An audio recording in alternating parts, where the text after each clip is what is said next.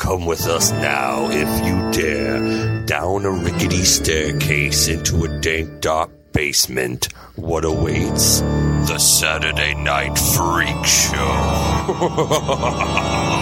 Hello and welcome back, listeners, to the Saturday Night Freak Show. Every Saturday, it happens right here. We watch a movie, we talk about it. You can catch all of our past episodes on Stitcher Radio, iTunes, Podbay FM, and TuneIn Radio.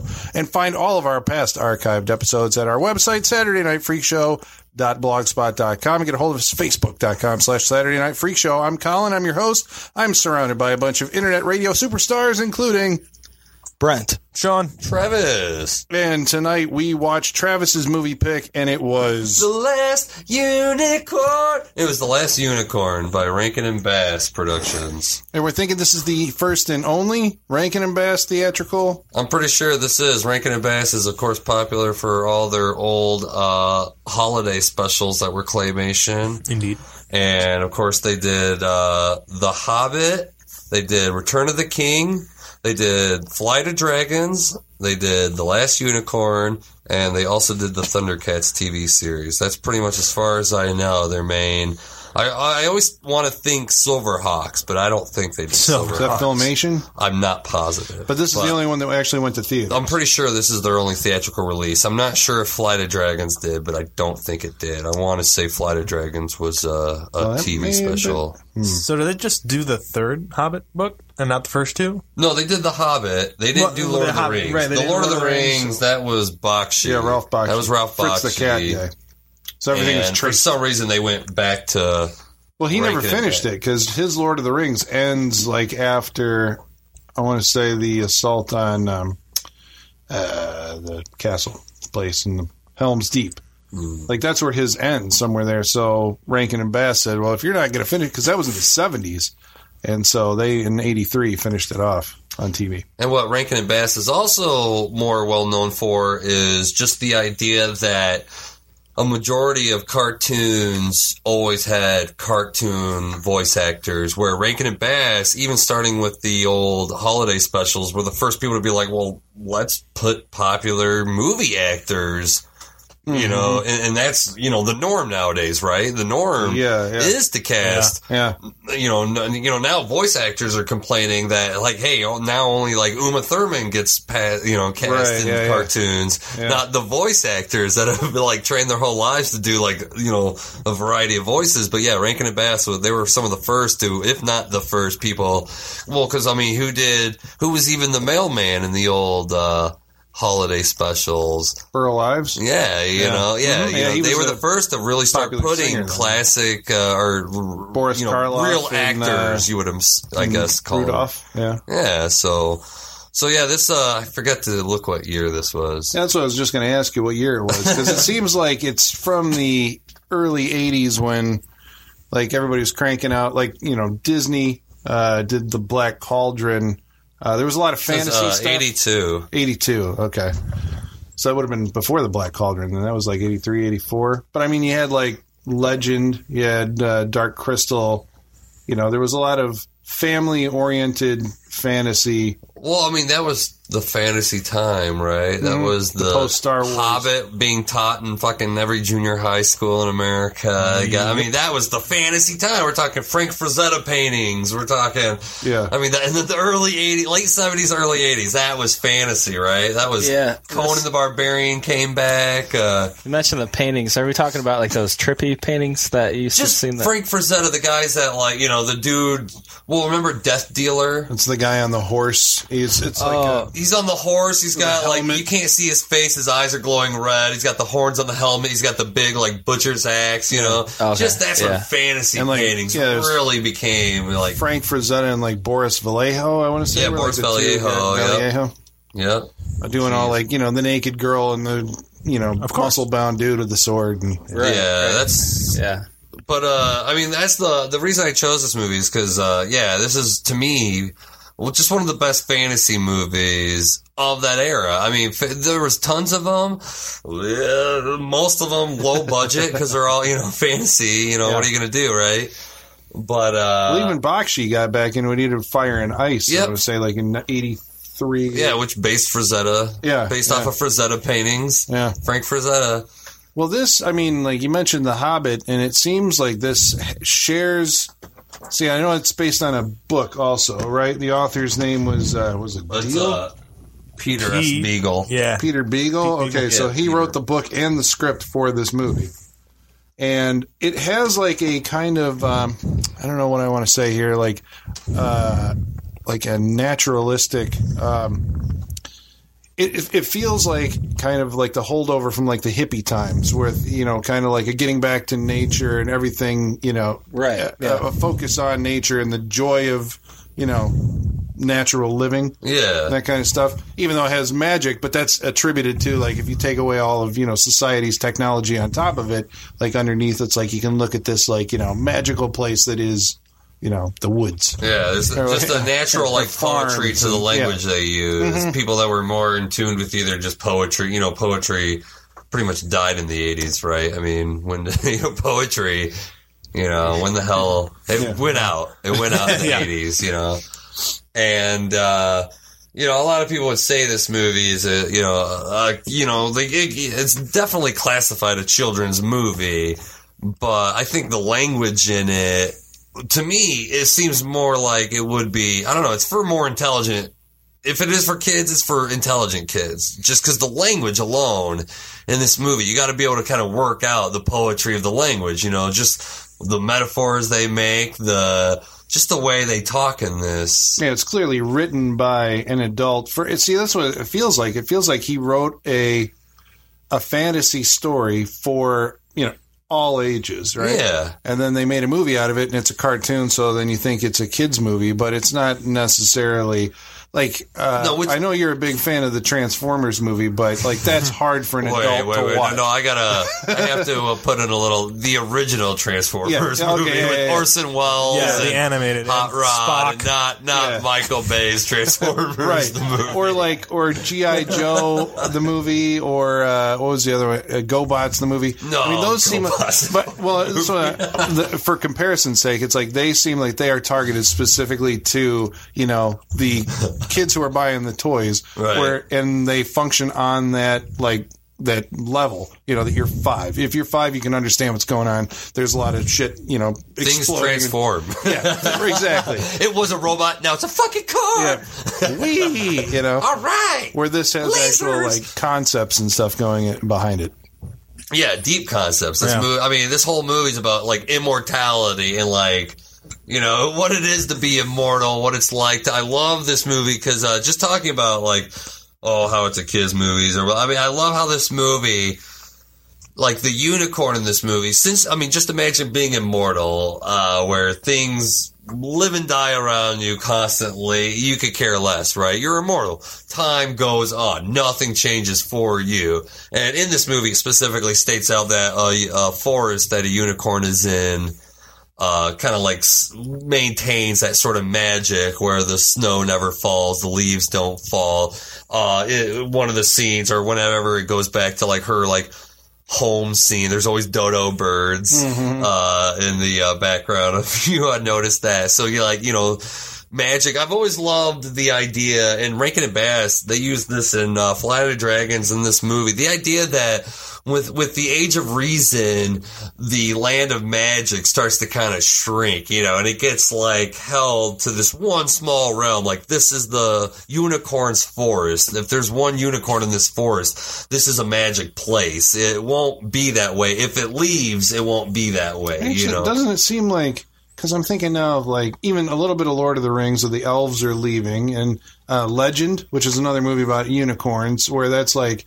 That also seems like that's the end of an era. Like magic is good leaving the world. Yeah, magic is because they all seem to go that kind of way. I think that's it's like remember this, you know, that there was like imagination and you know the magic associated with that before, like you know. Well, science, because like the only way to something where we don't like you know. One of my favorite quotes by I want to say it's by Roald Dahl. Is that how you say the first name? Roald Dahl. Yeah. It's the saying. I'm kind of like paraphrasing here. But the saying is, how will you know a miracle if you don't believe in it? You know, the idea that the imagination is kind of stronger than the reality, and once you stop seeing it, you're cutting off those possibilities. You're, once you start, especially when you go from being a child to being an once adult, you grow up. Yeah, you start to lose the thought that things could happen beyond your imagination or whatever, and there's no way for shit to actually exist without you believing in it. It is interesting that they say that man can't see the horn of the unicorn. Are they speaking like specifically like men or man as just mankind? Because we can't. don't believe in magic anymore. The same. I mean, I don't necessarily want to equate it to religion, but just the idea that once you stop seeing just the ideas of what things could be, you just really start to see these like boring shapes, these boring because your own imagination is limiting you to the possibility. Just the same way, and I've always the reason I've always liked this message in children's movies is just the idea that every decision you make every day is part of your imagination.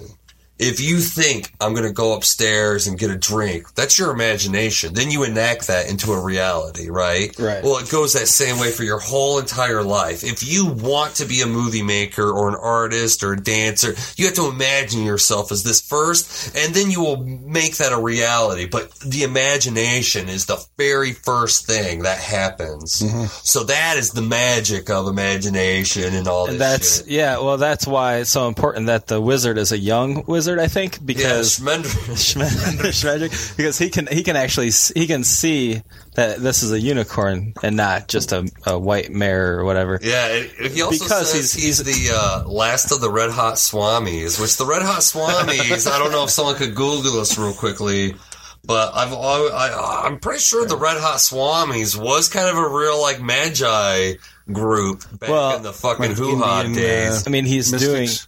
doing exactly what you're talking about. I mean, he's imagining.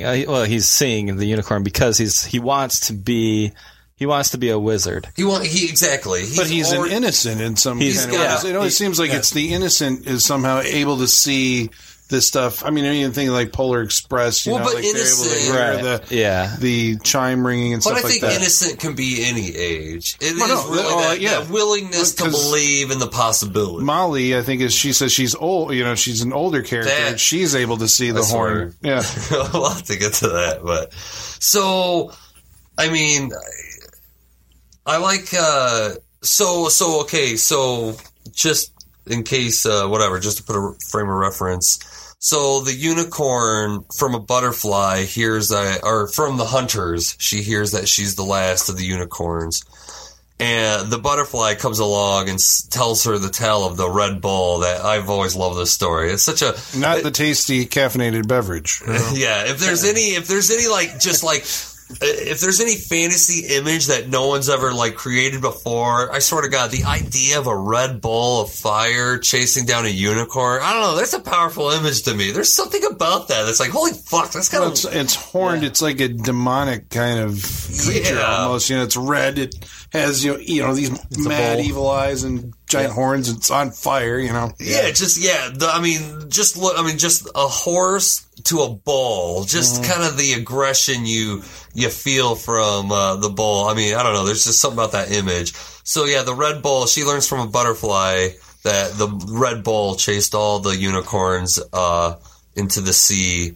And I like this idea that that butterflies do nothing but know poetry and songs from their travels, since they're so kind of sporadic in their flight, going everywhere. You know what else I noticed about this point, or not at this point in the movie, but as it went on, was that this movie has a lack of what takes me out of these fucking things, which is the overabundance of talking insects, animals, and plants or whatever the hell you've got, the magical creatures. There's basically the unicorn, who is a magical creature. She talks in English and can understand English.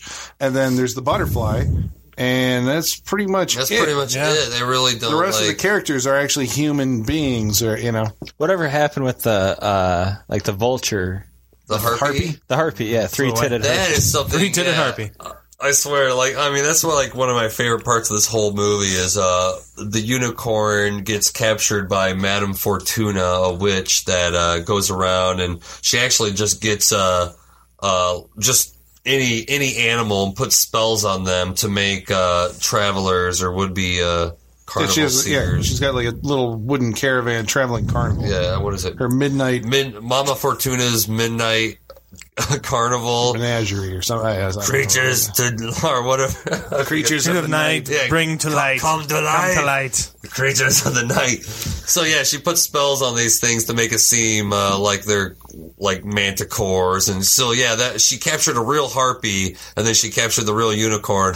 And I love the idea. I mean, just once again, when it comes to like the dialogue of this movie, dude, when she says, your death waits in that cage, I mean, and just the idea that Mama Fortuna, she's like, oh, I know, but if that thing lives forever and it remembers that I caught her, well, there's my immortality. You things have your immortality. Us humans, all we can do is be remembered. So if you're remembered by an immortal, that is the closest a human being will ever get to actually being immortal themselves. It's like that fucking thought alone is a really powerful thought. Yeah, I mean, that could be why, an artist paints or why a filmmaker makes a movie, is because you're putting your stamp on something. You're putting your stamp, yeah, there's no new ideas. There's only your unique take on the idea. And it's the same reason why you spread your seed. Yeah, exactly. Right. Because your name is living on. Well, everybody's got that. They need to live forever. Biological imperative. It lives in everybody, and you just, it's everybody's different way of figuring out how to leave that behind. I'd mentioned before that Blackbeard, the pirate, was only a pirate for about 2 years, and we still talk about him, to this day. And it's just like, fuck, that is kind of an immortality. It's the closest you get to immortality is people talking about you, remembering you. So the idea that, she got this harpy. She's an interesting little hag woman. She has like a hat. It's like a wig, tree. Right? But the hat is a tree trunk. There's a bird always. Crow. I gotta do Arthur Rankin is the production designer on The Hobbit and, all these movies they did. This guy is one of my favorite artists of all time. There's just something. Does he do the drawings now? Because I saw a lot of Japanese people in the credits. He does the production design. He designs the characters. So this is his artwork. You can find Hobbit books that have his production artwork for the animators to use. Yeah. You got to come up with your character. Whatever you want the model. The model. Yeah. You got to come up with the model. Then all the animators will copy this animation style. Well, that was what was impressive about this. I mean, the visual style of it right off the bat. There's a pan through the trees that's using multiple planes of depth. Yeah, it uses these different glass layers. Yeah, to try and mimic the live action camera pan through tree, which was impressive right off the bat. But I mean, the character models are very detailed. I think that art style, it's very specific and very detailed. There's a lot of skin creases and bags under the eyes. But they didn't skimp even on the backgrounds, I was noticing, because some of the stuff, I mean, Bakshi's Fire and Ice as a comparison, it's that movie must have been done very quickly, where it's just paint daubs for the backgrounds. It's we'll just splatter a bunch of paint and that's a mountain. Where this was they drew the stuff out. I mean, the trees, every leaf or branch on those trees and backgrounds had, or at least it does a good job at just doing a primary color, then choosing a color to do a few stripes, and it really sells this idea of hey man, I mean, that's what I've always loved about artwork. Is artwork's always how much you can not make it a photo accurate drawing, but you give the impression of something to where your mind will make up the rest. Yeah. Because even the characters aren't entirely humanoid. I mean, they're humanoid, but they're caricatures. Yeah, bigger nose, bigger eyes. Guy loves to draw those big noses. Yeah. But even oh man, the muscles on the horses. Did you notice that? I mean. The unicorn isn't so much drawn like this just because they want to keep it an elegant design or whatnot. But the bull, Captain Curdy or whatever his fucking name is, Captain Cuddles. God damn it, Cuddles, Captain Cuddles. But his horses had a very you could just tell the muscle texture of the horse. And one thing I really liked in this is, especially when it comes to just drawing horses, if you're into that thing, or I've always been fascinated with the design of horses. But at the beginning of this, when the horse or when the unicorn leaves the forest, they start with the heavy running, and it goes to the trot, and it goes to the slow walking. It's like, man, they did a really good job at capturing the feel of. I don't know how much of this is rotoscoped. It didn't look like it. Didn't look exactly. It didn't look rotoscoped. That's what's impressive to me. That they got that. They got the feeling of the slow trotting horse Schmendrick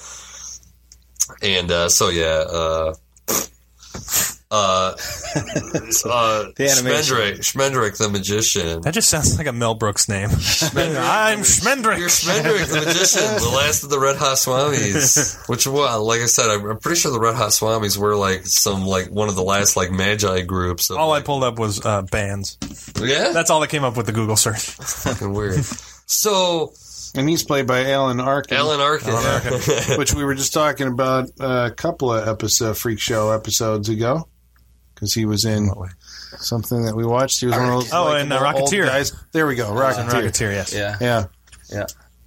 And that's the end of the Alan Arkin corner. Who was he in Rocketeer? Peavy. Oh, Peavy. Yeah. Okay. So this is younger Alan Arkin. Definitely young. Yeah, because I'm not. Was he ever young? Because he's always been old. I'm not really an Alan Arkin fan, so I'm not. I was like, who the fuck is that? So yeah, Rocketeer, Peavy. I mean, he has a really you don't hear a young Alan Arkin very often, but in this film he has a great delivery. Dude, I kind of think he holds this movie. Yeah. I really do, because the movie. Like I said, it starts off a little holy shit, this might be a little kiddish, because you got a lot of songs, you got a lot of, just a beautiful unicorn, like narrating to herself. You got a butterfly that's singing songs about shit. At the beginning of this, you're like, oh my god. Yeah, the first 20 minutes didn't give me confidence. It's is this a girl's movie? But as soon as Alan Arkin comes in and starts delivering, I mean that's what Schmendrick has, man. He has lines, dude. I mean, I liked it when when she got out of her forest and then the witch showed up, and after that it's this is going kind of dark. There's all these mythical creatures and the threat of death. It's this thing's going to kill you, and that's what separates it to me from kids movies made, or quote unquote family movies made today. It's they try to sponge away any idea of death. I was going to say, they always say, I'll destroy you. Yeah, no, there's a whole bunch of this person's going to kill me, or it's I'm going to be killed. That never happens. But once again, they're talking about immortality. The idea that how can she be the last unicorn? They're this immortal race that, how the fuck could there be a last one? Yeah. Unless they're just hiding somewhere, they waiting somewhere for me.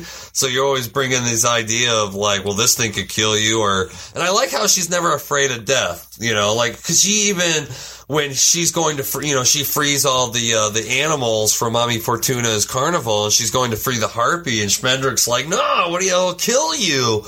And I love the voice that the harpy has when she goes, free me.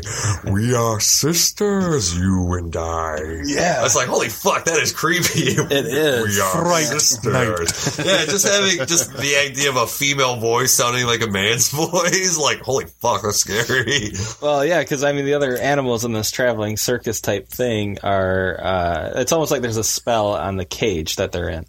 Yeah. To create so the visitors see something. Yeah, there's a lion for those who want to believe. For those who want to believe, will see something, which is again your imagination. That's that whole it's the whole idea of what later in the movie what the cat says to Molly Grood when the cat says that humans always see what they want to, or which is just something they love to do. They never want to see the truth. They always want to see what's easier for them, or, this fucking movie. No, I forgot. There was a talking cat. But that was an awesome talking cat. Awesome pirate cat. That'd be good. That'd be nice. With peg leg and all. Yep. So I like... Peg leg and eye patch. Schmendrick, I like... this fucking line about, if you can't have a top-rate magician, you can at least use a second-rate pickpocket. Yeah, after he tries three unsuccessful spells to free the unicorn, it turns out that he did have, I wish that had been the one that freed you from your cage. Yeah, I wish that would have been the spell. Did anybody recognize the poem? Mama Fortuna has a kind of a lackey guy. And he said that Schmendrick says that whenever he asks him a riddle, it always takes him all night. And when he came out, he said, I forget, why is a raven like a writing desk? That's a riddle from Alice in the Looking Glass. Oh. That everybody, to this day, no one knows if Lewis Carroll actually has an answer for. No one really knows. It's just something that was thrown out to Alice. Why is a raven like a writing desk? See, that's the other thing that, I didn't pick that one up specifically, but there were other ones along the way that my brain is, skipping on right now, but that I knew that, like, this movie was written by someone who was an author, or some kind of a novelist or something, because he made all these alliterations too, like other songs, other poems, other, the Robin Hood. Robin Hood. Or like the many things the butterfly said. Like, stuff was popping out of his mouth. And it's just like, even holy from shit. the future, shit that wouldn't have been invented yet, It's one of those fantasy things that, hey, this butterfly, who knows, a butterfly. Even the fact that it's King Lear or Prince Lear in this, but. We're going a little bit, like, a little. Well, I don't know. King Lear, is that even real history, or is that just mythology? Or is that just Shakespeare? I'm not sure. I think it's just... Is it Shakespeare? Shakespeare, right? King Lear is Shakespeare. Because I'm not a Shakespeare fan. It's not Shakespeare. So, I know King Lear is familiar, but... Yeah. But it's not, it's not like another Rankin and Bass story, Right, they're making just allusions to, like... I like when there's outlaws that find Schmendrick and kidnap him, and they're talking about how, they're real outlaws. They're surviving on, like, rat soup and shit. And they're talking about, like, I like that when they're like, hey, sing us a song of Captain, God, I can't remember that guy's name. Cuddles. It's like Curry? Coogie. Curry. It was something like Tully? Cully. Was it Captain Cully? Captain Google. It was Captain Cully. It had to be Captain Cully. Come on, damn it. Google. Kubi. I'm going with Captain Cully until I get corrected by Colin. So Captain Cully, it is. He's like, sing us a song, about Captain Cully and his adventures. Everyone's like, oh, Jesus, not that again. They're like, sing us a song about a real hero, about Robin Hood. And Captain Cully's like, there is no Robin Hood. He's a myth. And for some reason, Schmendrick starts doing his, like, magic do as you will, magic do as you will. And, all of a sudden, Robin Hood and Maid Marian and, like, Will Scarlet. And once again, about this movie, I like the idea that even though we're watching a fantasy movie, fantasy stories mean a lot to these people. Just the idea of imagination means a lot to everybody. It's where you get your inspiration. It's where you get, even though people would say imagination doesn't fucking matter, it actually could be, what leads you to do what you do. Leads you to become who you are, even though it's just imagination. And it's interesting that, too, Captain Cully's band of outlaws, they would rather follow the fictional Robin Hood than hang out with the real Captain Cully. Right. Yeah, I wasn't sure if they thought that was a real... if they thought that was real, or they went after. I was like, Robin Hood and all of his men are just walking through the forest like we're going to go after him. But then after that, when... well, shit, I guess we got to talk about the tree. So Captain Cully, I like that idea that, like, well, let's see what we could do about a wizard that conjures Robin Hood, see what he's worth to us, and, like, ties him to a tree, and he tries to do the magic do what you will to get out of the tree, and he turns the tree into a live woman with some big bosoms that his face is just smashed against. And I love you. Love. Oh, God, I'm engaged to an Elkford. Douglas Fir. Yeah, the humor was, like, pretty, like, on point. Slip it in there. It's pretty good. Yeah. Just dialogue, just quick-witted, like, almost like straight man dialogue. Like, characters step outside of a second just to kind of be like, oh, God, dragon, or, just kind of point at what the fuck's going on.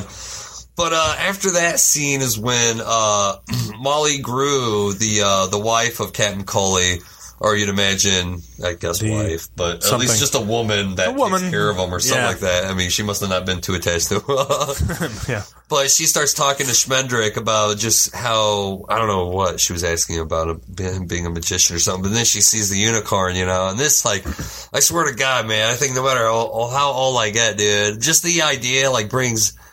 It just like fucking tears my eyes. Like thinking about Molly Grew, how she's like, how dare you, you know, how dare you come to me when I'm like this, you know? Right. You know, you could have come to me 10 years ago, 20 years ago.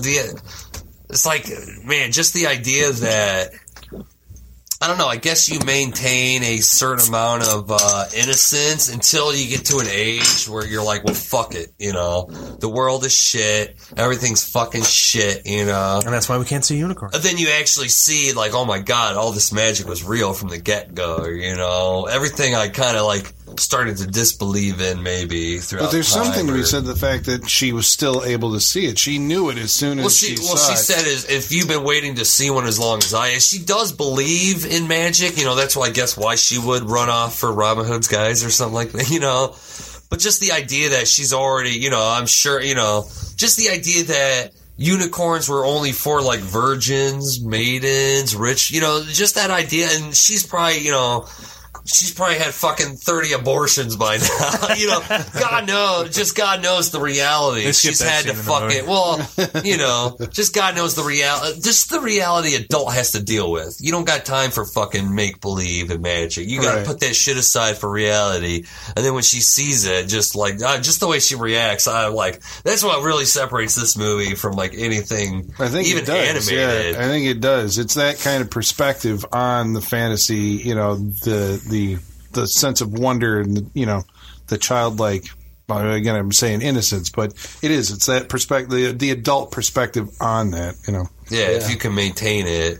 I mean, so they learn about King Haggard's holding the King Haggard is always, kept the Red Bull. I like all the stories he has about how, like, no one knows if the Red Bull keeps him captive in his own kingdom, if it's his bowl, if, you know, if it's just a ghost, if it's just, you know, just that idea. Once again, going back to story, the idea of how stories can take on different meanings and the king's got that awesome, like, castle too. I mean, all of this stuff seems, you know, like taken right out of, you know, I guess, see, I was going to say my childhood, but that's not it. It's like taken out of this, like, reservoir of, like, what fantasy imagery looks like for, you know, that creepy looking castle on the mountaintop. You know, just the stone pillar, the thin stone pillar that with the turrets growing out of it like branches, you know, and stuff like that.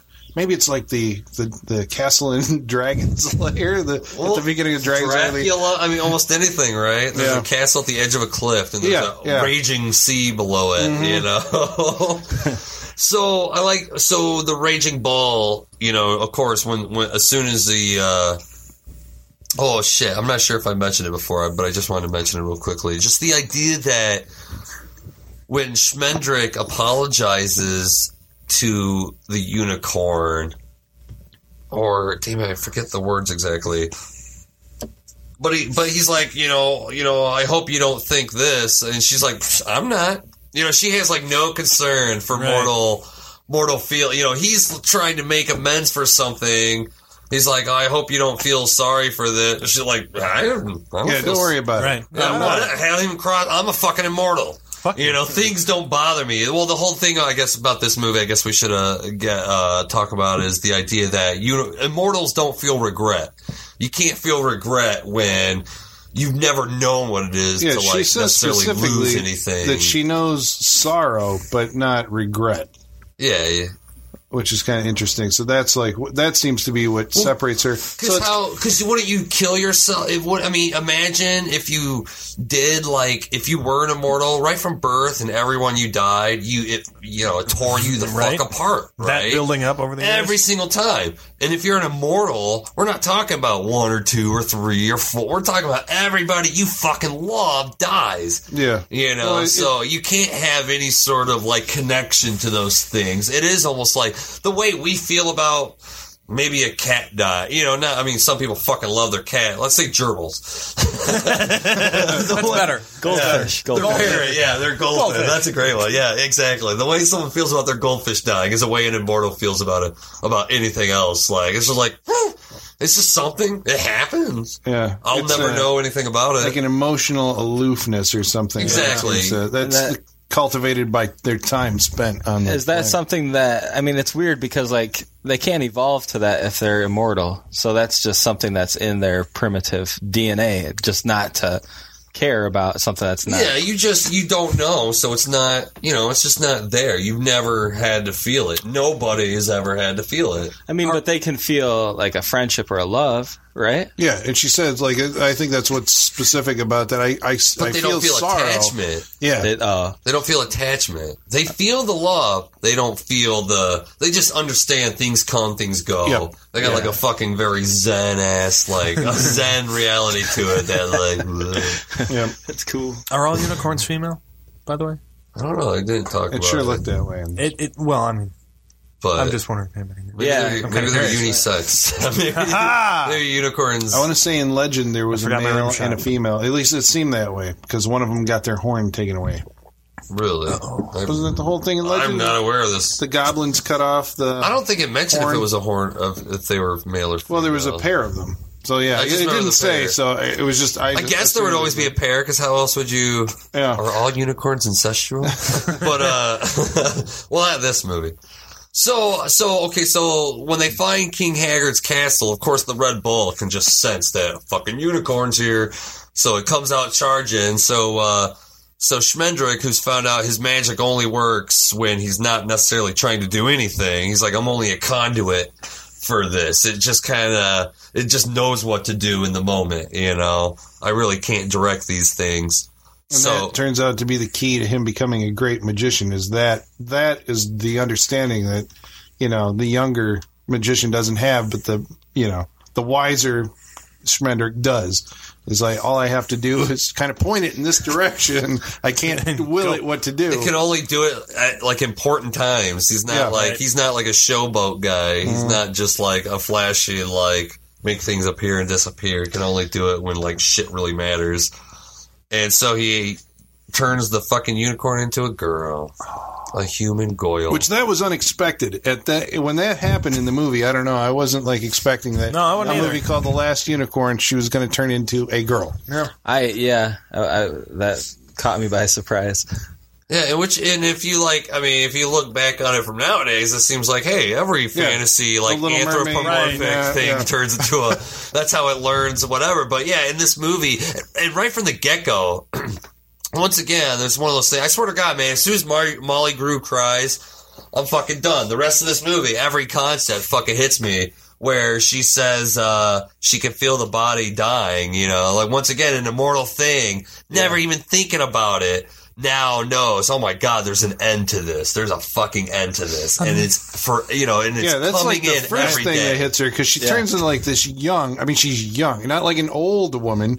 A young, girl, vibrant, and she's like, I can feel this body. This is like the first thing out of her mouth. Yeah, what did you do? It's just at odds with she's young as hell, but not in the span of Yeah, in eternity, in eternity, 100 years is nothing. It's a minute. Yeah, So to her, it just must feel like she's just decaying. Right off the bat. Yeah, right from the moment. Dude. I'm more scared of this body than I was the bull. Yeah, I'm more scared of this body. Yeah, why don't you just let me go with the bull? But see, I thought another one of when those she things. said that, I thought that was maybe introducing an adult concept too. That like the body. Now that I'm here, I'm going to have like emotions and wants, needs, desires, all this other stuff. That's why I'm afraid of it. Death is part of it, but like all the stuff that comes I've never with had being to a human. deal with it. Yeah.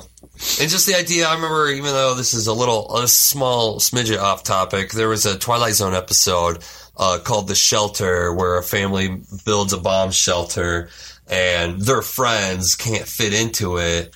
And the wife is kind of questioning the husband, where she's like, well, even if we fucking survive, what's the point? We're just going to crawl through the wreckage and, like, we're not going to have anything. It's like, why not just fucking die? Why survive in nothing, when you could die with the rest, Yeah. And so, they just approach King Haggard's castle just, because they say that the Red Bull doesn't, once she becomes a human, the Red Bull can't, like, the Red Bull only goes after unicorns. That's it. It's like its sole purpose. I like how this movie doesn't even tell you how King Haggard gets the Red Bull. Or has, doesn't even matter. I was curious about that. I was like, is he a slave to it? Is it a slave to him? Apparently, he just likes rounding up unicorns. It could and this be, is how I guess he there's does some it. connection to the old magician. that. Oh, maybe that Schmendrick. I just associate that. I guess it could be. Once again, like the movie doesn't but doesn't matter. I mean, that's the closest fucking theory I've got from this. Maybe the old magician created him or brought him about something. Well, or it's like why do like hound dogs? Why do they seek out fucking rabbits or even like sheep herders? Well, we train them. We use eugenics to. As soon as a dog didn't do that, we killed it, and like the dogs that did it for us were like. That's a keeper. Yep. Breed it. Maybe maybe that's a long line of Red Bulls that died. Because it's basically he's herding the. Yeah, he herds the unicorns into the sea. Yeah. So I like how once again this is another idea that's just kind of like cool fantasy to me. The idea that the two men guarding the gates. Turn out to be the king and his son. There's nobody else there. It's just like there is only us. There's only 4 people, which you learn one is the cat. Yeah. And King Haggard. What you get from this, which I fucking love, it's another concept, once again, of immortality. The idea that nothing makes King Haggard happy. You can have all the riches in the world. You can have, even Prince Lear isn't his son. He just thought, hey, maybe having a son would make me happy. And then he says, looking at the unicorns are like the only thing that gave him bliss. And then, whatever. He just gets bored with everything. Yeah, he's a character with he's got a warp somewhere deep in his soul, where that's like the only thing that can give him any kind of joy. Lose I think it's just like access, right? Because if you're an immortal, you'll never lose anything. But as a human, you try to gain so much power, you try to whatever, and you're never going to get it, right? Because no matter what, you're going to die. No matter what. If you're not at least somehow ready to die, you're going to have a fucking miserable life. Just because, hey, you're going to come to an end. There is no, like, fucking happy ending for you. There's just not. You're just going to die. So just almost the same thing with Hellraiser, right? The idea that you've lived, you've done everything. All you could do is open this box to fucking hell, or whatever. Because, fuck, with everything comes... But I don't even know if I got that from... I mean, I know what you're saying. The Hellraiser guy, like, experiences everything in life to the point where he's bored with it now. But it almost didn't seem like that was the case with Haggard, if I'm reading it, just the way that I just figured, what else would why would a king be so... empty. But because I thought it was almost like just a psychopath. I think that was like there was a hole like in this guy's soul, and he's trying to fill it. Like maybe a son would do it. Nope. Maybe this would do it. Nope. I've done this. I've done this. But nothing satisfies it, and so the only thing that does is capturing these magical because what creatures. It is that brings me joy. But it's permanence. That's what we all, even like every single human being in the world, that's what we do. We have we're going to die. So we say, I like this. I need to hold it and I need to own this because I like it so much. I can't lose it because we have no permanence in what we actually do that we demand to own everything around us because we feel like that's a way of obtaining permanence. We own this movie. No one can ever, That's true. I mean, I can identify with that, like when it comes to like collecting. Because movies. I mean, we collect movies. I'm sure. Why? And why? All 4 of us. Movies aren't going away. Because they're not. But you feel like, I gotta own this. I need this. I need to, like, collect them. I mean, even the fact that the format changes every, 10 years? Yeah. It's still, like, we have to own all the Blu-rays while they're here. I don't have anything. Yeah. It's on my wall. I can look at it. You just have a wish list, It's behind glass. I can look Well, it's like collecting memories in some way. You remember where you were, or it's something, you watched that movie and you got like a feeling from it. And now you kept it. You can almost look at it again and just relive that feeling. Exactly. Even sometimes from just looking at the box. Am I right? Well, yeah. I mean, because you're maintaining. It's an illusion of permanence. An illusion. I like what the Buddhists do. The Buddhist, every morning Buddhist, at least at Buddhist temple, not Buddhist around America or nothing. But like at Buddhist temples, they make these sand pictures, and it takes them literally like all year or like months to make these pictures out of sand. And then when they're fucking done, they go throw it in the river. Just because it's that idea that no matter how much we try to hold on, no matter how much time, it's like nothing fucking stays around. It's all Apparently, even your memory, I found out this week. You remember the last time you remembered something, like something happens, you remember it. The next time you remember it, you're remembering it. Every time you remember it, from that you're degrading that memory. It's eventually your memories are going to go. You only get to experience the memory of that event one time. Yeah, and that's really a truism too. You only experience things one time. That's why it's like shit. It really does, like, I don't know. It makes you want to travel. It makes you want to because it's like, dude, like, yeah, movies. It's an experience, but as much as like people who are listening to this or even us, we spend so much time on fucking movies that are just, what are they? Are they real experiences? Or are they just, well, that's the question for both Videodrome and Scrooged, I think. Both, it's like what goes in through the retina, like becomes part of the brain, becomes remembered experience. So you are like expanding your horizons if, I don't know. If you can't travel, you can at least see what people in Iran Hitler, live like, or whatever. By what's watching funny is Hitler thought that about conquering Russia. Hitler thought, since he read this author that talked so much about Russia, which the author had never been to Russia, but Hitler thought, if you really believe in experiencing something through art, it can make it almost a truism. Then, of course, they got fucking smashed in Russia because they weren't prepared for it at all. So that's another, it's just that's a weird, it's just the other end of the spectrum of that, of how much it could be an experience, but it could also be a false experience because it's like you're not experiencing it. You're going off of somebody else's experience. You have somebody else's creation. Trust in them. Yeah. So anyway, so King Haggard, so he I love that line where he automatically notices, he's like, what's wrong with your eyes? Why can I not see myself in your eyes? Just because, I guess she's got that, like, immortal stare, I guess. She's not human. Yeah, at that point, she's still, yeah. She still knows what it's But that's the thing, I guess she becomes, and that's what was kind of fascinating about her character from that point on.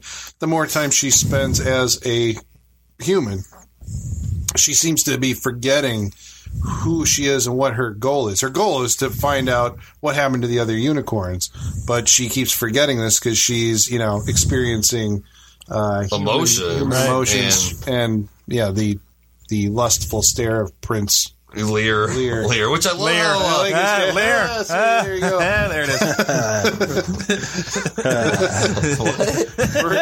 The Lear. Oh, yeah. I like how Prince Lear, the first dragon, or the only dragon, I guess you see him conquer, is a Chinese dragon, which that's something I've always loved that Rankin and Bass. They really do pay attention to. If you watch Flight of Dragons, one of their other cartoons, they have multiple different types of dragons. I've always been really good at pointing out different regions of the world had a different idea of what a dragon is. They like to crisscross it a little bit. And all we have is the fucking Komodo. Am I right? I like to imagine that, on the prince's, job description, it's, go out and kill a dragon every day or something. Well, it's supposed to just impress women. That's the fake idea. Well, I don't want to say fake, but it is fake. The idea of chivalry. Chivalry all comes from fairy tales where you go out I'll kill dragons for you. I'll brave. It's just because women want you to do fucking whatever.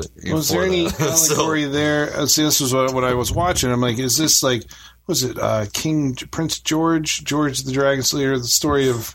Oh, never mind. I'll look it up. Yeah, but you're talking about George and the Dragon. And the Dragon, yeah. That is what Flight of Dragons is based off of. Oh, okay. But that's why I was in that moment when he was slaying that, it was a callback to that old story. But today, about a guy whose mind gets transferred into a dragon. Oh. I mean, you kill cockroaches and spiders, right? And then 4 women, they call you over and you kill them. That's what it's gone down to. That's what it's the lowest level of it now. No, but we're talking. You gotta think caveman fucking days where it's just I love this woman. This guy wants to rape her. Back. You had to fucking kill off other guys to keep them from stealing your women and taking your kids. If you want to continue your bloodline, if your bloodline is that maintaining an immortality, you gotta protect your fucking bloodline. We are pack creatures. Save the lair mate. But the spider's not trying to take my woman. Well, but spider, we're talking about threatens her safety. Well, at least I'm talking about the origins of fantasy. Maybe the primal origins of fantasy. But aren't the origins of fantasy in the mind of the person that creates the world. No, I think fantasy, it is primal. It's primal fears that we have stories for. It's the idea of, every horror story, or every fairy tale is kind of a horror story to get the kids to stay in bed. Right? Don't wander. Horror stories are fairy tales. Yeah, don't wander. Just fucking stay in bed because witches and because fucking dragons. It seems to be stuff that's handed down that it's, trying to, be the cautionary tale of, don't go off the Aesop's fables and don't go off the path, although the wolves are out there, whatever the hell. Dragons will eat you. Right, it's a way to teach a lesson. Yeah. Or just, or at least explain something we used to do at some point in time. Or just, highlight or show, it's like a teaching tool in some way. It's like you're passing on that knowledge, I guess, to a less receptive, younger version by couching it in some kind of terms that they can understand. And that will terrify them for the rest of their life. Right, so... and the idea of killing a dragon comes more from, back in the day, what a hero was. It wasn't like... A hero wasn't saving the world. A hero was going up against insurmountable odds. Mm-hmm. That's it. You didn't even have to live. Yeah. You just, hey, this motherfucking dude's going to fight a bear, or whatever. You're like, holy shit, this guy ain't got no chance. What a hero. Because he's brave enough to do it. That's heroic. And Prince Lear identifies himself as a hero at some point. Yeah, I've done everything but become, Yeah. And in the end, and I don't think this is jumping ahead too far, but he actually, at one point... the magician is like, I've done all that I can at this point to save the unicorn. That's what magicians do. You have to go. And now it's like, this is a job for a hero. And he's like, you're right. This is a job for a hero. And I'm like, are they making a comment right now on fantasy itself, on the structure of, the fantasy, the fairy tale story? Yeah, because they do mention, you don't get to the ending halfway through the story of the fairy tale when they're in the cave. And then at that point I thought, are we only halfway through this? Oh boy. Oh no. Oh no. But that's the point when they are commenting on, the whole idea of self-referencing your own story. It's like breaking down, the underlying mechanisms of the story that you're telling, which is kind of interesting. Yeah, because that always, when that, especially in a film like this, when it happens 3/4 of the way through, it becomes a huge shock to the audience because I got other themes leading up to it, but I never got that self-referencing theme, that cabin in the woods idea, or anything that, And that's what I like about it, because, the idea of this movie is magic is dying, so those things are fairy tales in this world. It's just the idea that some people know there's dragons, some people know there's unicorns, some people... Right. People that are still in tune to that world are still experiencing that world, but the rest of the outside world... They're already going to the age of reason. Yeah, they're already going to the age that I think that's why he can self-reference, well, in a fairy tale, this happened, just because they're at a time already. Yeah, so I guess they do it with Robin Hood. Yeah.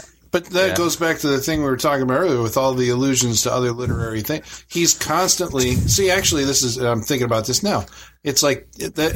That's one of those things that seem to be missing from a lot of movies that are made today, and it also goes back to the idea that you can tell that there's a guy who's read a lot of, who's a literary guy writing this thing. He makes allusions to all this stuff, and he's making allusions to it and commenting on the structure of the movie or the story that he's telling. That it's all about stories that we tell, it's like, and this is the function that these characters play in that story. Once again, you gotta believe in the magic to make it real. You gotta, you can't just... Most people want the magic or, just say, that's not a half lion, half They just want magic scorpion. to show them it's real. Where it's like, well, you gotta believe it first to see it. The magic can't be real first. You gotta believe it. And what makes you believe it is that fantastic story that is told, Madam or the back of the circus. I mean, it's building up that idea. So these people that came in and they paid money to go see what they want to see. They're going there. They're gonna see it, and all you have to do is entice them with this, like description of what the animal is. It's got the head of a human. Brother Theodore, that guy's the body of a lion, the tail of a scorpion. Creatures of the night, come to life. So, we're going to have to remember this for an after the podcast discussion. Suddenly sparked something. So the pirate cat, well, the unicorn finally starts to fall for Prince Lear because, she's got nothing else to do as a human but feel human emotion, so she's going to start falling in love with the handsome guy. And they do just kind of hang out in the castle. Did we mention that it's Jeff Bridges? We haven't mentioned Jeff Bridges and Christopher Lee. Christopher Lee is King Haggard, which is this is one of my favorite performances of his. It's a really good performance. Well, the director said, when he showed up, he's one of the most well-prepared and literate guys that he's ever worked with. He came in and had read the book and read all this stuff, and he's just one of those old school. Yeah, there's a majesty to Christopher Lee. I guess that's why you cast him as a king. Well, just the way he says, when Schmendrick comes in, they're like, we'll stay here for a while, and hey, maybe I can be your magician. He's like, I already have a magician, and the dude pops up and. He explains the situation. He's like, well, maybe if a competent magician couldn't make me happy, maybe an incompetent one will. It's that's fucking pretty brilliant. I love King Haggard, man. I swear to God, almost no other king in a lot of fantasy stories strikes me as much as King Haggard. This dude, so this shit he says about I guess I'll look at you for a while, that's good enough to let them stay. Yeah, I almost want his own movie, I want to know what fucking happened. It's gonna be some shit about his wife dying. See, I don't know. In my mind, the backstory I have on King Haggard is that he was just born a psychopath. He has. I don't think he's psycho though. He's just so. Not psychotic. He's old. Not psychotic. A psychopath that just doesn't have any kind of empathy for anything around. He's bored by everything. That's why he's a king, because he can make decisions that I don't. This is strategically the best way to go. But even his kingdom bored him. Yeah, he let it go to waste. Mm-hmm. They said as soon as King Haggard's hand touched the land, it turned to rock and dust or whatever the hell. There was some line. You would think that Prince Lear would be more screwed up. I know he's not his real son, but the fact that, at what point did he get bored with having a son? Yeah, that's why he probably doesn't even treat him like a son. A couple days or something. Yeah. A couple days or months or years. Yeah, he probably doesn't even treat him like a son. And that's what's so. Another. But there's those two guys, a high guard, get along or something. Well, there's also the magician and the cats. Yeah, I'm sure King Lear just goes out looking for a wife. That's all he does. Or Prince Lear. He's just wife, slaying dragons. Anywhere? Huh? So King Haggard, I like how King Haggard's I've known what you are. When I very first laid eyes on you. And somewhere in there, Jeff Bridges sings? Oh, yeah, he does. See, that's how he falls in love. Romantic song. Yeah. That's actually the weakest part of this movie, in my opinion, is the idea that they did, almost 2 or 3 songs in a row, at that point. Because, this movie, it probably wouldn't have been a theatrical release if it wasn't for the songs. They put so many songs in this movie, it makes it theatrical length. Wait, did you mention that the songs are by America? Horse with No Name and Sister Golden Hair. Now, are all the songs by America? They weren't written by them. They weren't. Okay. Yeah, they weren't. I forget. They're written by that Jimmy West or whatever. But so it's just the transitional. But the songs that are the Last Unicorn theme song, Walking Man's Road. I think they got maybe one other. Moon Rises. I don't know. But that's something I love about the Rankin and Bass era fantasy. It goes hand in hand with fantasy. Is folk music with fucking fantasy because The Hobbit has Glenn Yarborough who does the greatest adventure. Yeah, the greatest adventure is what lies ahead. Flight of Dragons has Don McLean doing Flight of Dragons. It goes with that fucking territory of fantasy from the 70s. That's what I was talking about, like that kind of pastoral, kind of hippie-ish thing. It's the folk rock. Well, but it's probably like minstrel rock, right? Yeah, like the idea that you had like the dragon came through. Wow.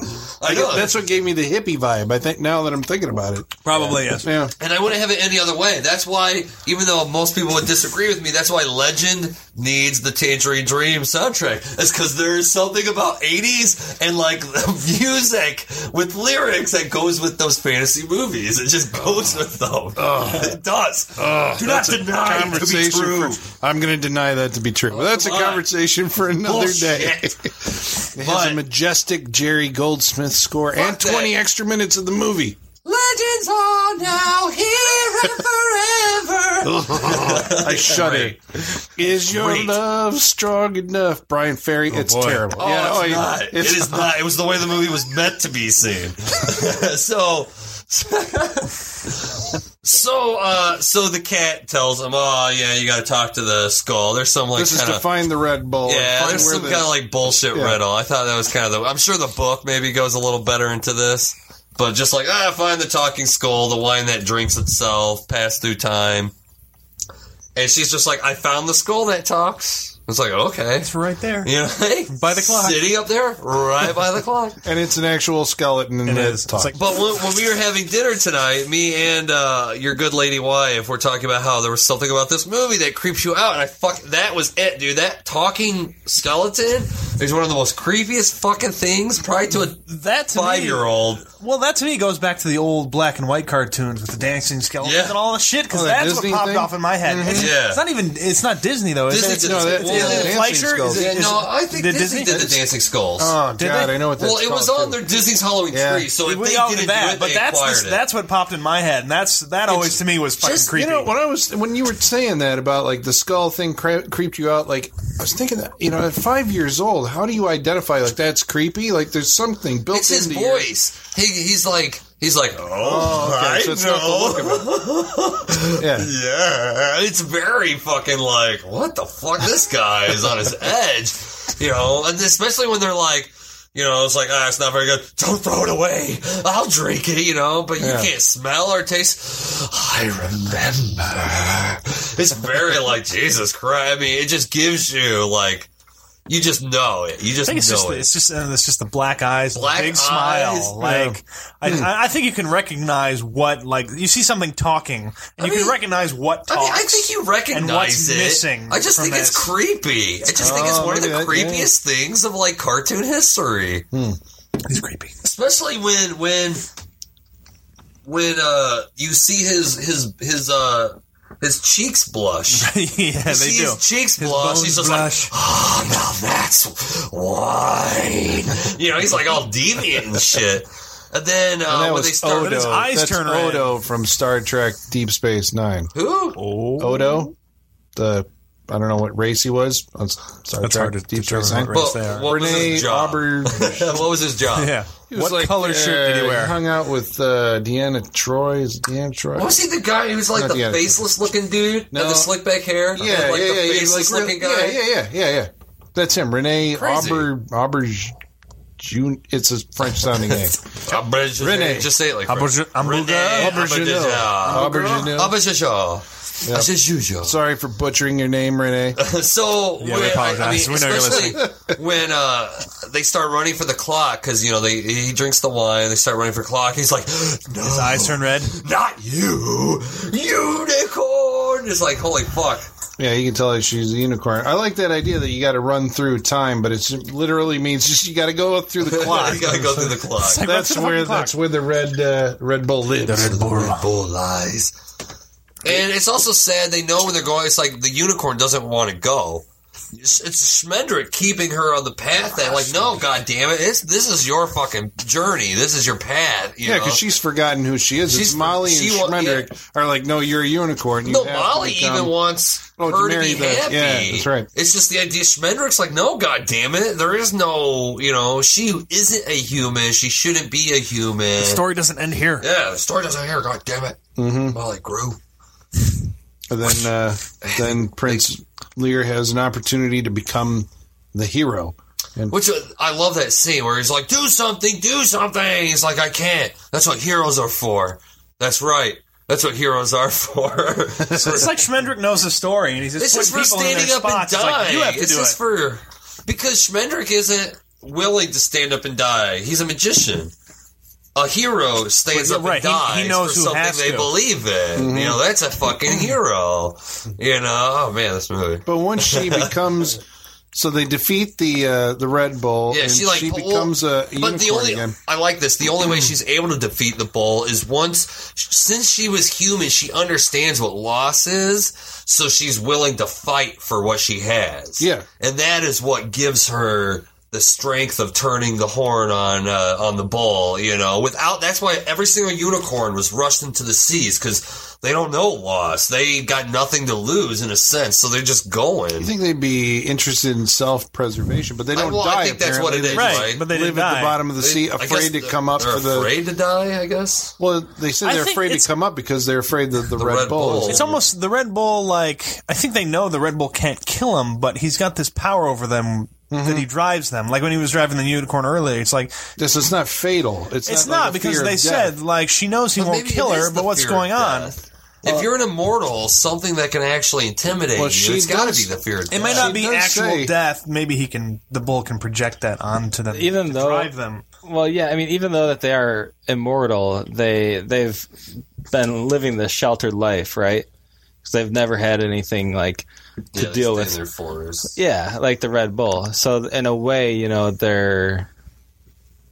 I don't want to say ignorant, but I would. But she says specifically at the beginning that our kind can be killed if we go outside of. We can die if we go outside of the forest. So I mean, like that's where immortality. It's like you're protected you're immortal as long as you're within your magical forest. But you leave that, but then you're open to the ills of the world. You are somehow mortal. So are we to believe that this Red Bull has been like traveling to different forests and driving them out? Oh, sure. Yeah. Mm-hmm. Okay. All over the world. King Lear wanted to collect it. King Haggard. So they just hadn't found this last one. Right. And I gotta say, it's like one of the most beautiful images. Like, I swear I would pay for an animation cell of just all the unicorns in the tidal wave. They used that in Lord of the Rings, the movie, because I'm like, why do I keep seeing this image of, like, in my mind, of unicorns as a tidal wave? Well, it's not unicorns, but it's, I think, Liv Tyler calls down horses, like a tidal wave of horses to wash away the Black Riders. Dark Riders? Yeah. What are they called? Whatever they are. Whatever. Yeah. The Nazgul. Yeah. They're going to be called African American Riders. There it is. Easy race joke. Easy race joke. I still can't remember what they're actually called. They're called Night Wraiths. Night Wraiths. Night Wraiths. There you go. Fuck. What's the Nazgul? Nazgul. That's the thing. Nazgul. That's what they're called. Yeah. So at the end of it, though, she, like, the thing that she takes away from this whole experience is that she has learned what regret is. She remembers being human. And she regrets not being able to stay with Lear. She regrets not being able to. She had to. If she wouldn't have become a unicorn, she wouldn't have freed her other unicorns. But she had to sacrifice what she most wanted. But I like that she's like, I've learned regret, right? So this is going to make me different than every other unicorn out there. And Schmendrick is like, I'm sorry that I've foisted this evil upon you. And she, that somehow she's been, forever altered in a negative way by having regret, which is, interesting. Yeah. That's an interesting concept. It is. And she's like, no. It's actually, like you saved my life. You saved all these other people. And like, I'm happy to have this. Yeah. That's what I took out of it, that she was happy to have it. It's another hero thing. You got to know loss to know, that's why so many movies nowadays, I think people want their cake and eat it too, where they got a hero that gets to like have his family and still be a hero. It's like, that's not the case. The case is usually you lose everything and it makes you become the hero. Because you're fighting to not have that loss again. Because what else is going to drive you? You're usually just comfortable in your place until you feel that loss. And then that's when you know, well, fuck, they took this away from me. I got to know to protect my shit, or we'll lose everything. You know, just that idea of like, dare I say, it's like the Jesus thing, the ultimate sacrifice to be the savior of mankind. You know, it always goes back to that, right? Right. That ultimate, well, which is, I mean, it's a blood sacrifice. Everything's always a blood sacrifice. Prince Lear had to sacrifice himself to save the unicorn. The unicorn gave up a piece of her immortality, I guess, just to save her race of people, or what are people, the unicorns.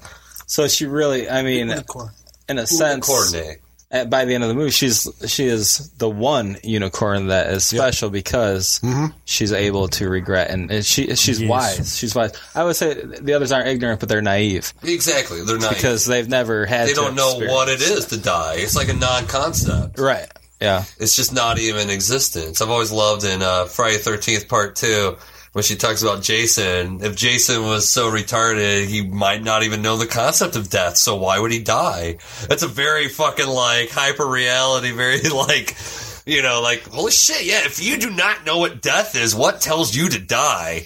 If you have no fucking concept of it... Well, there's biology involved. But you would be stupid. Yeah, we're talking about magic. We're talking about where reality is perception. Well, the Crow does the exact in the comic books of the Crow. It's like it's not death if you accept it, and so he like rejects it, and somehow that's it. You know, in its essence, what brings him back to life. I've always liked that idea. We've got that idea now where they say science depends on the person observing it. That means no matter what you're looking at, your perception will change the fucking matter you're perceiving. No matter what, because everybody's different. Everybody perceives things differently.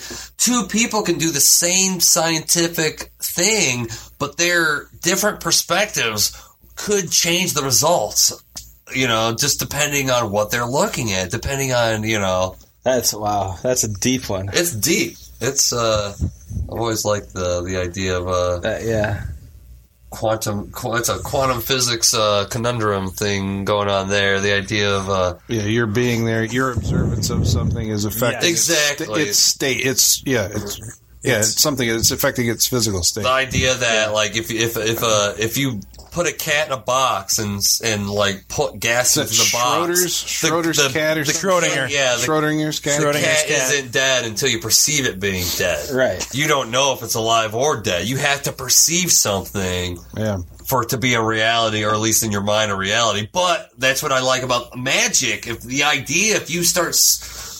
you work your way around physics, if you could accept the idea. It's like the idea that, like, if everybody on Earth right now decided for a fact we could fly, we might be able to fly because it would become a reality. It will become, if everybody accepted it the same way we all know this is blue or that's green, we have to all agree. Somehow we have to truly believe and agree that we could do this, and we might be able to change reality. That's fighting a lot, though. In the mouth of man. Like, it's maybe, but that's fighting a lot. But it's not. I mean, that's why these theories exist. When you get down into quarks and stuff like that, and quantum physics, when you get down into, things, because they think right now we might be living in a matrix environment, just because eventually down the line we might create one. So why wouldn't we already be living in it? Yeah, like a simulation. Right. Yeah, why wouldn't we already be living in a simulation if we could? Yeah, well, that's one? So I did hear something to back that up. All right, but anyway, so that's the last unicorn. Yeah. Then I guess that's me. I'm going up first. I'm going to hold this in my hold up for the audience so they can I'm going to hold this up so you can see it. Show us the picture. I like that now. It's got the voice talents of Jeff Bridges, number 1, Mia Farrow, number 2, as the voice of the Last Unicorn, and Angela Lansbury. She's on the cover. Mama Fortuna. Yeah, I mean all the I didn't performances put that were together. kind of yeah. Angela Lansbury, Mama Fortuna. And songs performed by America. America. Yeah, I mean I was pleasantly surprised by this movie. I mean you never know. I mean It was my movie. Everybody was going to hate it. Everybody thought they were going to hate it. Admit it. No, I always the start last off movie that- hesitant on the animation ones. I'm like, Yeah, I think it's the animated. You know, it's like okay, is this going to be like mostly like a child movie that you saw back in the day that you're like, man, when I was a kid, this was awesome, and now I want to show it to people because it's somehow going to rekindle that. I've had this happen to me. People have done that to me, and I'm like, sure. dude, I'm sorry, I cannot go there. I'm not 5 years old anymore, 12 or whatever the hell it is. Ouch. But this one, I Not a think. fucking baby. not two. Right. I'm not too. But this one is actually a very literate fantasy story. I think that, it's not copying, Lord of the Rings. Thank you. Or I'm sorry. I wanted to mention that how, everything copies J.R.R. Tolkien's high fantasy with dwarves, elves, orcs. Yeah, you thank see God. it over and over and over again. I swear to God, this and Legend are like the two that it's like, oh my God, it's this, it's a fairy world that we're aware of, but they don't rely on the fucking constant tropes of everything fantasy. well, maybe that's what differentiates it, because I think maybe fantasy now in your mind is so ingrained that it's like, orcs, trolls, goblins, and all that shit. J.R.R. Tolkien. Where, because he basically established what that was, and everybody copies Well, it. and But TSR, Dungeons and Dragons, solidified Well, that as being like, this is fantasy. Yeah, but J.R.R. Tolkien's world is fantasy. Yeah, they took his world and just like added a couple of layers to it.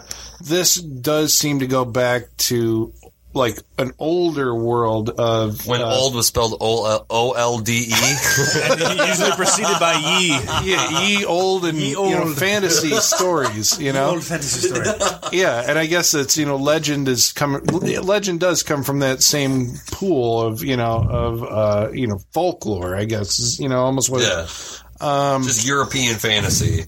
Yeah, which is kind of More grim fairy tale, not like Not grim. Hans Christian Andersen and well, I mean, yeah, because it has. I mean, it's the thing that and again, I think that modern children's films are missing. It's like this one actually seems to have like stakes. Like there's something that you could lose that matters in some way that, I don't know. I just don't feel it as much from the modern films where it feels like either we've whitewashed away all the danger, to the point where it's like, we're paying lip service to this, but we really know that our heroes are always, they're going to be fine, Maybe you get this and that. I don't know. I mean, you were coming up with like a different ending, Brent, for like what was going to happen at the end than what it did. I mean, it wasn't like, I think at some point they said like happy, what was the line? Happy endings are. there's no such thing as happy endings because nothing ever ends. Yeah, I mean, again, it's that kind of meta layer of the movie talking about itself, but I mean, it does not have what a traditional Disney a happy ending where they get together in the end. I just ruined it for you, but I mean, it's a happy ending in some ways that like She found the unicorns. Well, yeah, but that was the quest. Yeah, okay, but she gained some kind of knowledge about herself, and it's like these are concepts I think that are eluding a lot of.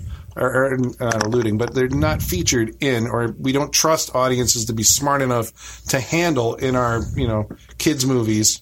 Again, I should use kids in air quotes, movies today. He knows I hate kids' movies. Yeah. Again, I think it's still, that's the audience is, younger people, but I don't think, I think, especially now that like we've kind of crossed the line between animation being for just kids with the rise of the Japanese, animation. A lot of the people who worked on this apparently went and off and formed Studio Ghibli. I also did read that somehow like this version like deletes some swear words that were in the original version. What? Yeah. Hey, hold on. I'm not aware of. Let's go to the Wikipedia. I will Holy read shit. this verbatim. I know you could look this up. Yeah, what the hell? I've seen this movie a lot. I'm not sure how accurate they are. But I've seen this movie in VHS form. My name is Christopher Lee. Unless it was a theatrical release that they edited. It says, let's see, the DVD was released by Lionsgate in 2004, but it was poor quality masters and the video suffers, blah, blah, blah. You can tell this on the Blu-ray, actually. Yeah. The Blu-ray, grainy, but it was grainy, but that I think is actually like cleaned up. I mean, like the fact that you could see the natural grain of the film, but it looked like really good. Yeah, to the my eyes. actual Well, after animation that, it was cells, better, the yeah. characters that you could tell are the cells look really fucking pretty clean, but the background shit looked pretty grainy. I don't see on this, and it says it's the 25th anniversary edition, but they're saying I think it is. that the 25th anniversary edition, which was released in 2007, has audio and visual quality superior to the original release and is 16:9, but it has several swear words edited out as being a result of taking from PAL Masters, and it plays 4% faster than the original film. Weird. So that's weird. Like they had to go to Germany. Yeah, they took the European. It says, because the first version that they put transcoded out back was so into shitty, NTSC. they had to Conlin Press lobbied Lionsgate to do something about it. They licensed the German audio, video, and masters and came up with the 25th anniversary edition. Because I thought that this thing was rated PG when it came out. I also thought John Ritter was in it. But what am I thinking? Well, John Ritter's in Flight of Dragons. There we go. Okay. I'll have to see, because I don't know. I don't remember curse words in this movie. I don't imagine what they could have said. But I mean, again, I'm sure it's kinda, just like damn it or shit. Yeah. Or I'm sure it's not it's not even beach. shit. But that's Probably crazy. damn it or hell or something I'll have like to that. track down like an original VHS or something. Yeah. But, yeah, I mean, I think the other thing that adds a layer of interest to it is the fact that it's, a story that's commenting about the fact that it's a story, and it's specifically this type of fairy story.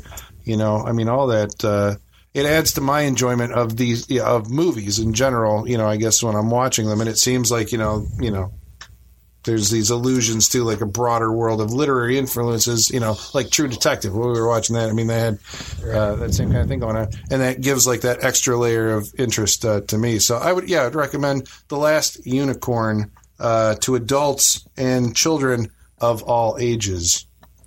Pass in the box. This is the first time we've Brent, done you're a this. children of all ages. Go ahead. Passing the box.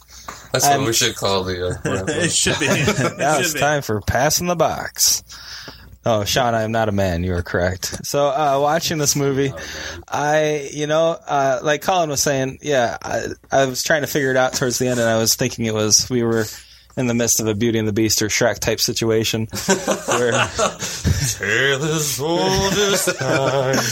where we were going to find out. As it could be. But and I will admit that going through it, I wasn't on that deeper level that I think Travis, having seen it multiple times, or maybe Colin the first time. Sean, I don't know, we haven't gotten to you yet, but I mean, like, you guys are watching it on a deeper level, and I think it's really important with a film like this to talk about it afterwards, because having just seen it, just going, like, having this conversation now, like, I can look back and be like, oh, you know what? They're right. It is something more. And I'm ashamed to say that maybe I didn't catch all of that the first time around, but You're enjoying it. Just going with the flow. Watching the adventure. Did you enjoy it the first time around? I did. I mean, that first maybe 20 minutes is rough. It's a little rough. It's rough. She has no characters to bounce off of. Question, is it rough because your expectation, based on all the stuff that you've seen in the years between, what'd you say, 82. 82 and now, have crafted an idea of what this type of movie is going to be?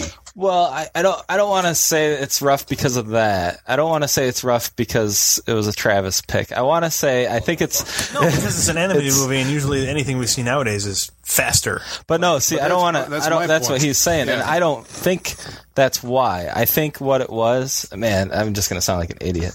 I think it's because we had like 3 songs back to back, and they were all kind of just happening. Well, in the songs story. nowadays. I mean, I mentioned before how in Disney, Disney had the Sherman Brothers in like the 50s and 60s, and then they had Yeah, Phil Collins. Before that, Andrew Lloyd Webber's guys. No, damn it, the guy who did Little Shop of Horrors and he did Beauty and the Beast, Little Mermaid. So really, the music we do know from cartoons Elton John's literally from like a few people, like not like a lot. And that's a good point. Maybe like because the Disney stuff, it starts out with one character singing, but it ends with a full, Broadway production. Well, it does it more like a musical. Yeah. Well, right. that's what. Yeah, like Beauty and the Beast. Like those totally are like. That's how I see that movie as an animated Broadway show. Yeah, basically, yeah. And I can't believe I can't remember that guy's name. That's a feast, visual and it's like oral Harry. feast. But this is just, like a butterfly singing or the... Yeah, you get a little like... Singing. Yeah. Oh, it's romantic. But then... so you get past that, and then let's face it, this is a road movie for sake of argument. Right? Where... a journey movie. Yeah. Every fantasy's got to be a journey. It is. Going somewhere. Alan Menken. Alan Menken is the... No, who's the lyricist? Music by... Oh, shit. Sorry, more research. Yeah, Alan Menken. Sorry. Yeah, Alan Menken's good and all that, but the lyricist, he's the magic maker. And this... Yeah, I agree.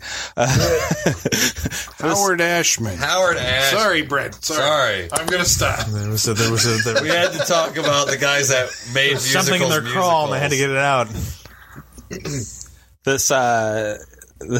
This movie is it's a road movie, right? Okay, that's where I was.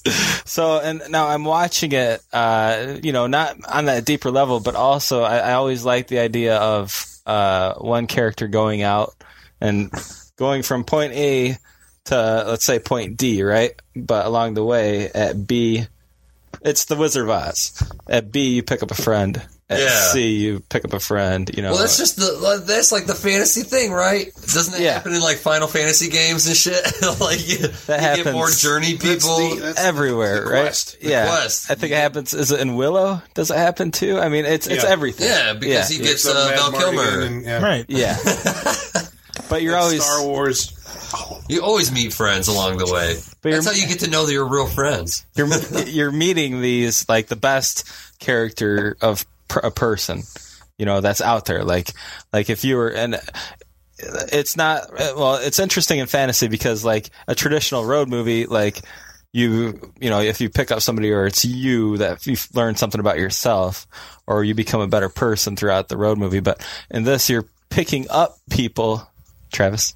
You know what I think that is, actually? I think because that's saying that when you go outside of your comfort zone, you will meet people like-minded.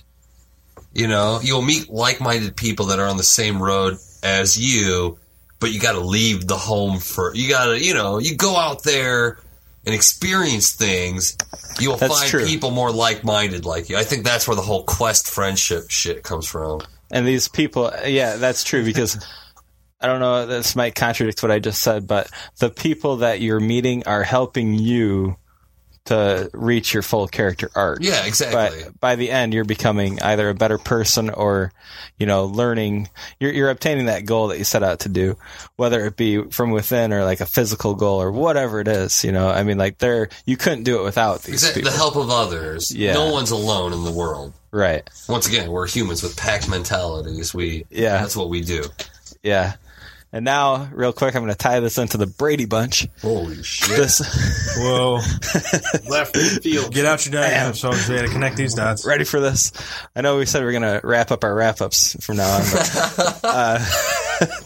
But, okay, so you're dealing with, in this situation, all these characters that have like a super optimistic outlook on life, right? I mean, Schmendel, is it? Schmendrick? Like, you can't get more optimistic than that guy. And he's, obviously the last unicorn, she's optimistic because what the fuck does she have to worry about until she goes on this journey? Nothing, really. And obviously Molly, because she can still see the unicorn, she still has this optimism in life. And I think that does come from like a youth or an innocence. And okay, real quick, like fantasy movies today or superhero movies even, you see a lot of cynicism, right? In characters. Yeah. Like you see characters that you didn't, like if you didn't know they were bad, now suddenly they're bad and they're like enjoying it. Like they're reveling in being a bad guy. And it's like, wait a second, but earlier on you were a good guy, and now like you're this like total sinister person. And I'm even talking, we can talk about this later, but I'm even talking about, you know, like B characters within like teams of soldiers or armies or captains. But anyhow, so Brady Bunch. Yeah. Whoa. I'll watch the Brady Bunch still today. And the thing that I like about it is during a time, and political stuff aside, during a time when like it was a very radical, I guess, time, and people were, you know, liberated. I don't know. I'm probably gonna liberated. It was TV. They were, no. That's the thing. Man, I'm gonna totally contradict my own point. I can't. No, you know what? Fuck it. I can't. What is your point? Well, my point is that Brady Bunch. You can watch the Brady Bunch, and every single one of those characters, like, it's timeless. Like, they give you this sense of optimism about the world, you know, and like any sort of sitcom, you can, especially like in the 80s, like you can learn a value from it, just like this movie, or a lesson. And I guess that goes back to fairy tales too, you know.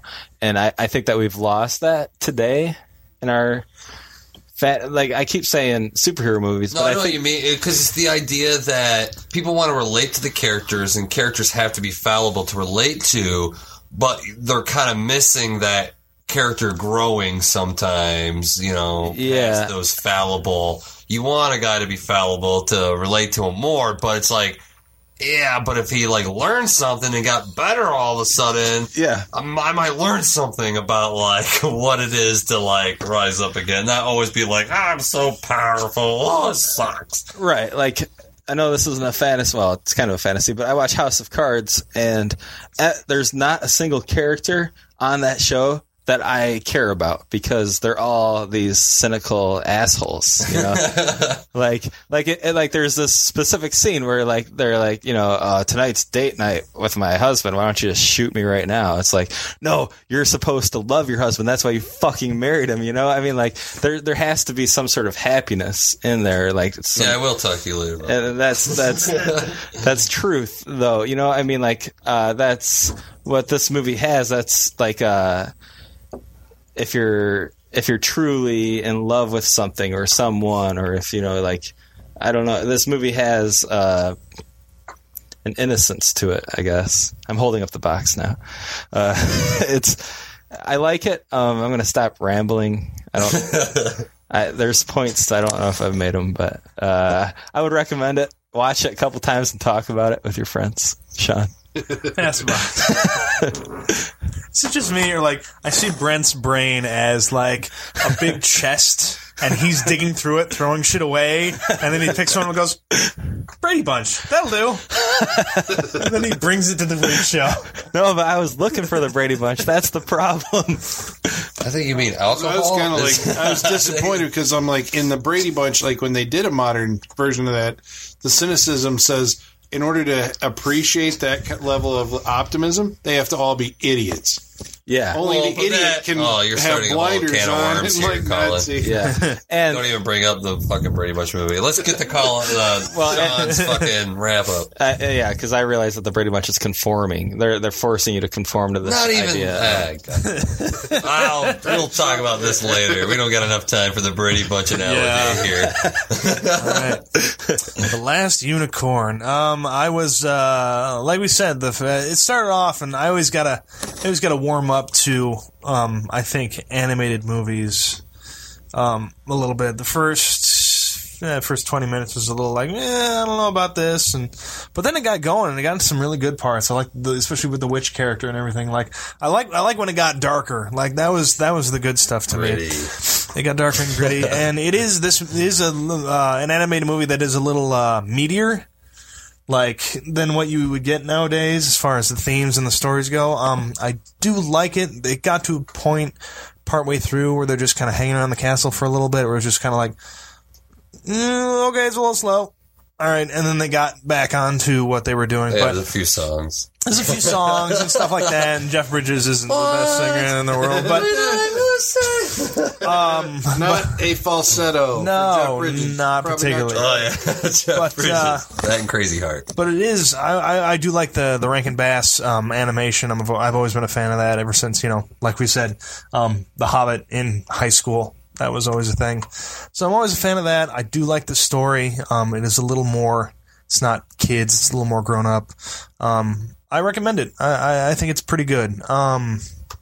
Yeah. Definitely see it if you haven't seen it. It's not.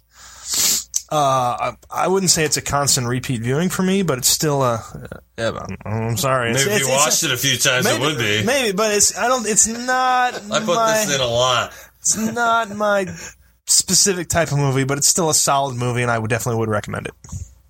That's how you wrap up. Right? This is one of my that's a pretty good wrap up. That was a pretty wrapped up. That was wrapped up.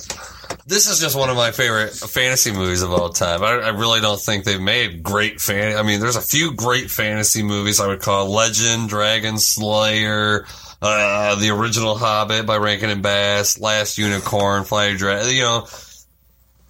It sounds like there's a lot of if you think there's a lot of fantasy movies, but when you really get down to the nitty gritty, there's really not a lot of quality. I recently watched everything that the 80s put out, and the amount of shit. Don't you remember how I recommended it? I was like, this has to be in your history of fantasy. We watched it, but we must have watched something. Because I'm like, well, I didn't watch any of the fantasy stuff with you. I just remember dude, Last Unicorn is one of the best fantasy movies ever made. It beats out the Black Cauldron, which I think does. Is probably it's in time its closest competitor. Yeah, because Black Cauldron, you hear so much hype about it, you'd think it'd be a great movie, but it's like, really? What the fuck were they so afraid? Just what's a little dark?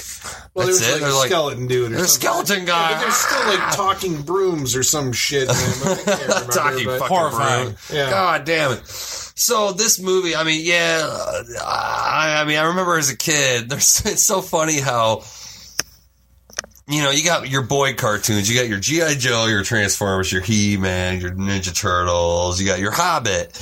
And I remember, when I first saw things like She-Ra, The Last Unicorn, for some reason. Gem? Not Gem. Okay. For some reason, a lot of girl-oriented looking cartoons always seem to have a little bit more aggressive villains. It just seemed to be God, there's kind of stakes here, there's kind of like you said about stakes, how it's like Hordak and She-Ra is way scarier than Skeletor, and he's not just a doofus like Skeletor. So even though She-Ra is a shittier show for girls, the villain is way more aggressive and scarier than Skeletor, the show meant for boys, And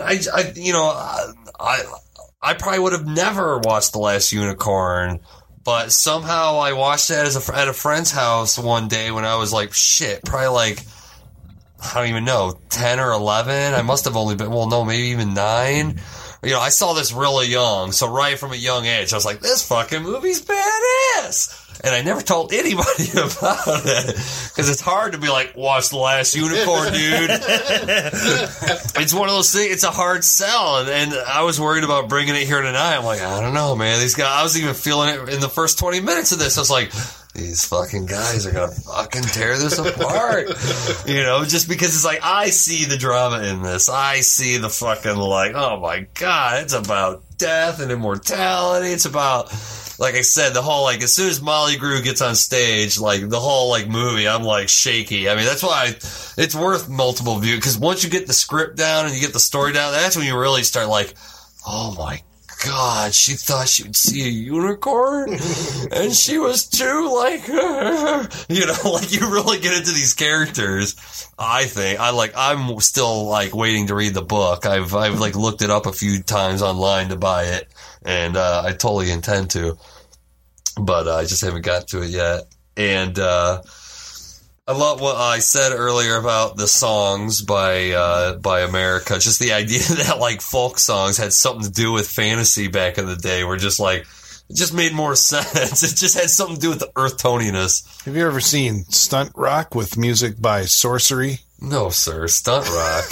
Is that a movie? Well, the band Sorcery video? has a wizard. He's dressed up in blue with the stars and the cap, and he's going around the stage with fire pots, and it's all folky rock, just like this. Tell me, it was that time and age, that time and age, of just the, even though like fantasy, I mean, I guess high fantasy was more of a, Lord of the Rings was like early 50s, late 40s, right? Sorry, when it was written? Yeah, Lord of the Rings was like late 40s. Yeah, because it was after World War II. Yeah, late 40s, early 50s, right? I don't know, 50s or 40s. It was late 30s, but it doesn't. I don't think it was late 30s. I thought it was like late 40s. Maybe Hobbit was like. And so just the idea that, like, I think fantasy was really like a maybe 60s through 80s thing. I really don't think it lasted outside of that. I mean, yeah, you got your Harry Potters, you got your whatever, but like real, what I call like just hardcore fantasy where you're not like cynical the way you were saying, or the idea that it's like, no, man, fucking fairies and unicorns, man, they're magical creature, it's hard for people nowadays. It always goes with the story, the idea that, the further people get away from nature, the more just kind of like cold their consciousness goes, the more like they're not even open to the concept of magic and fairies and shit. Like, they're just like, that's bullshit. They have this hard fucking prison yard mentality about the world. Just because they, whatever, they lose that that perspective. They lose that, And so, I mean, I absolutely 100% request this movie. Or request it. Request it. Recommend. There we go. There you go. My words. So, Right. I love it. Well, awesome. So that's The Last Unicorn. I think that's 4 thumbs up. Yeah, which is fucking surprising. Honestly, it's probably one of my first movies. It's like, maybe Porco Rosso got a thumbs up from everybody. My cartoons are getting good praise. It's all my live actions that don't get any love. I got good cartoons. I like Demons, damn it. Yeah, I like Demons too. Demons is good. I knew you'd like Demons. It's a fucking Italian horror movie. What the hell? But Tom liked Demons, and that was what the shocker Just because the rock and the motorcycle. Yeah.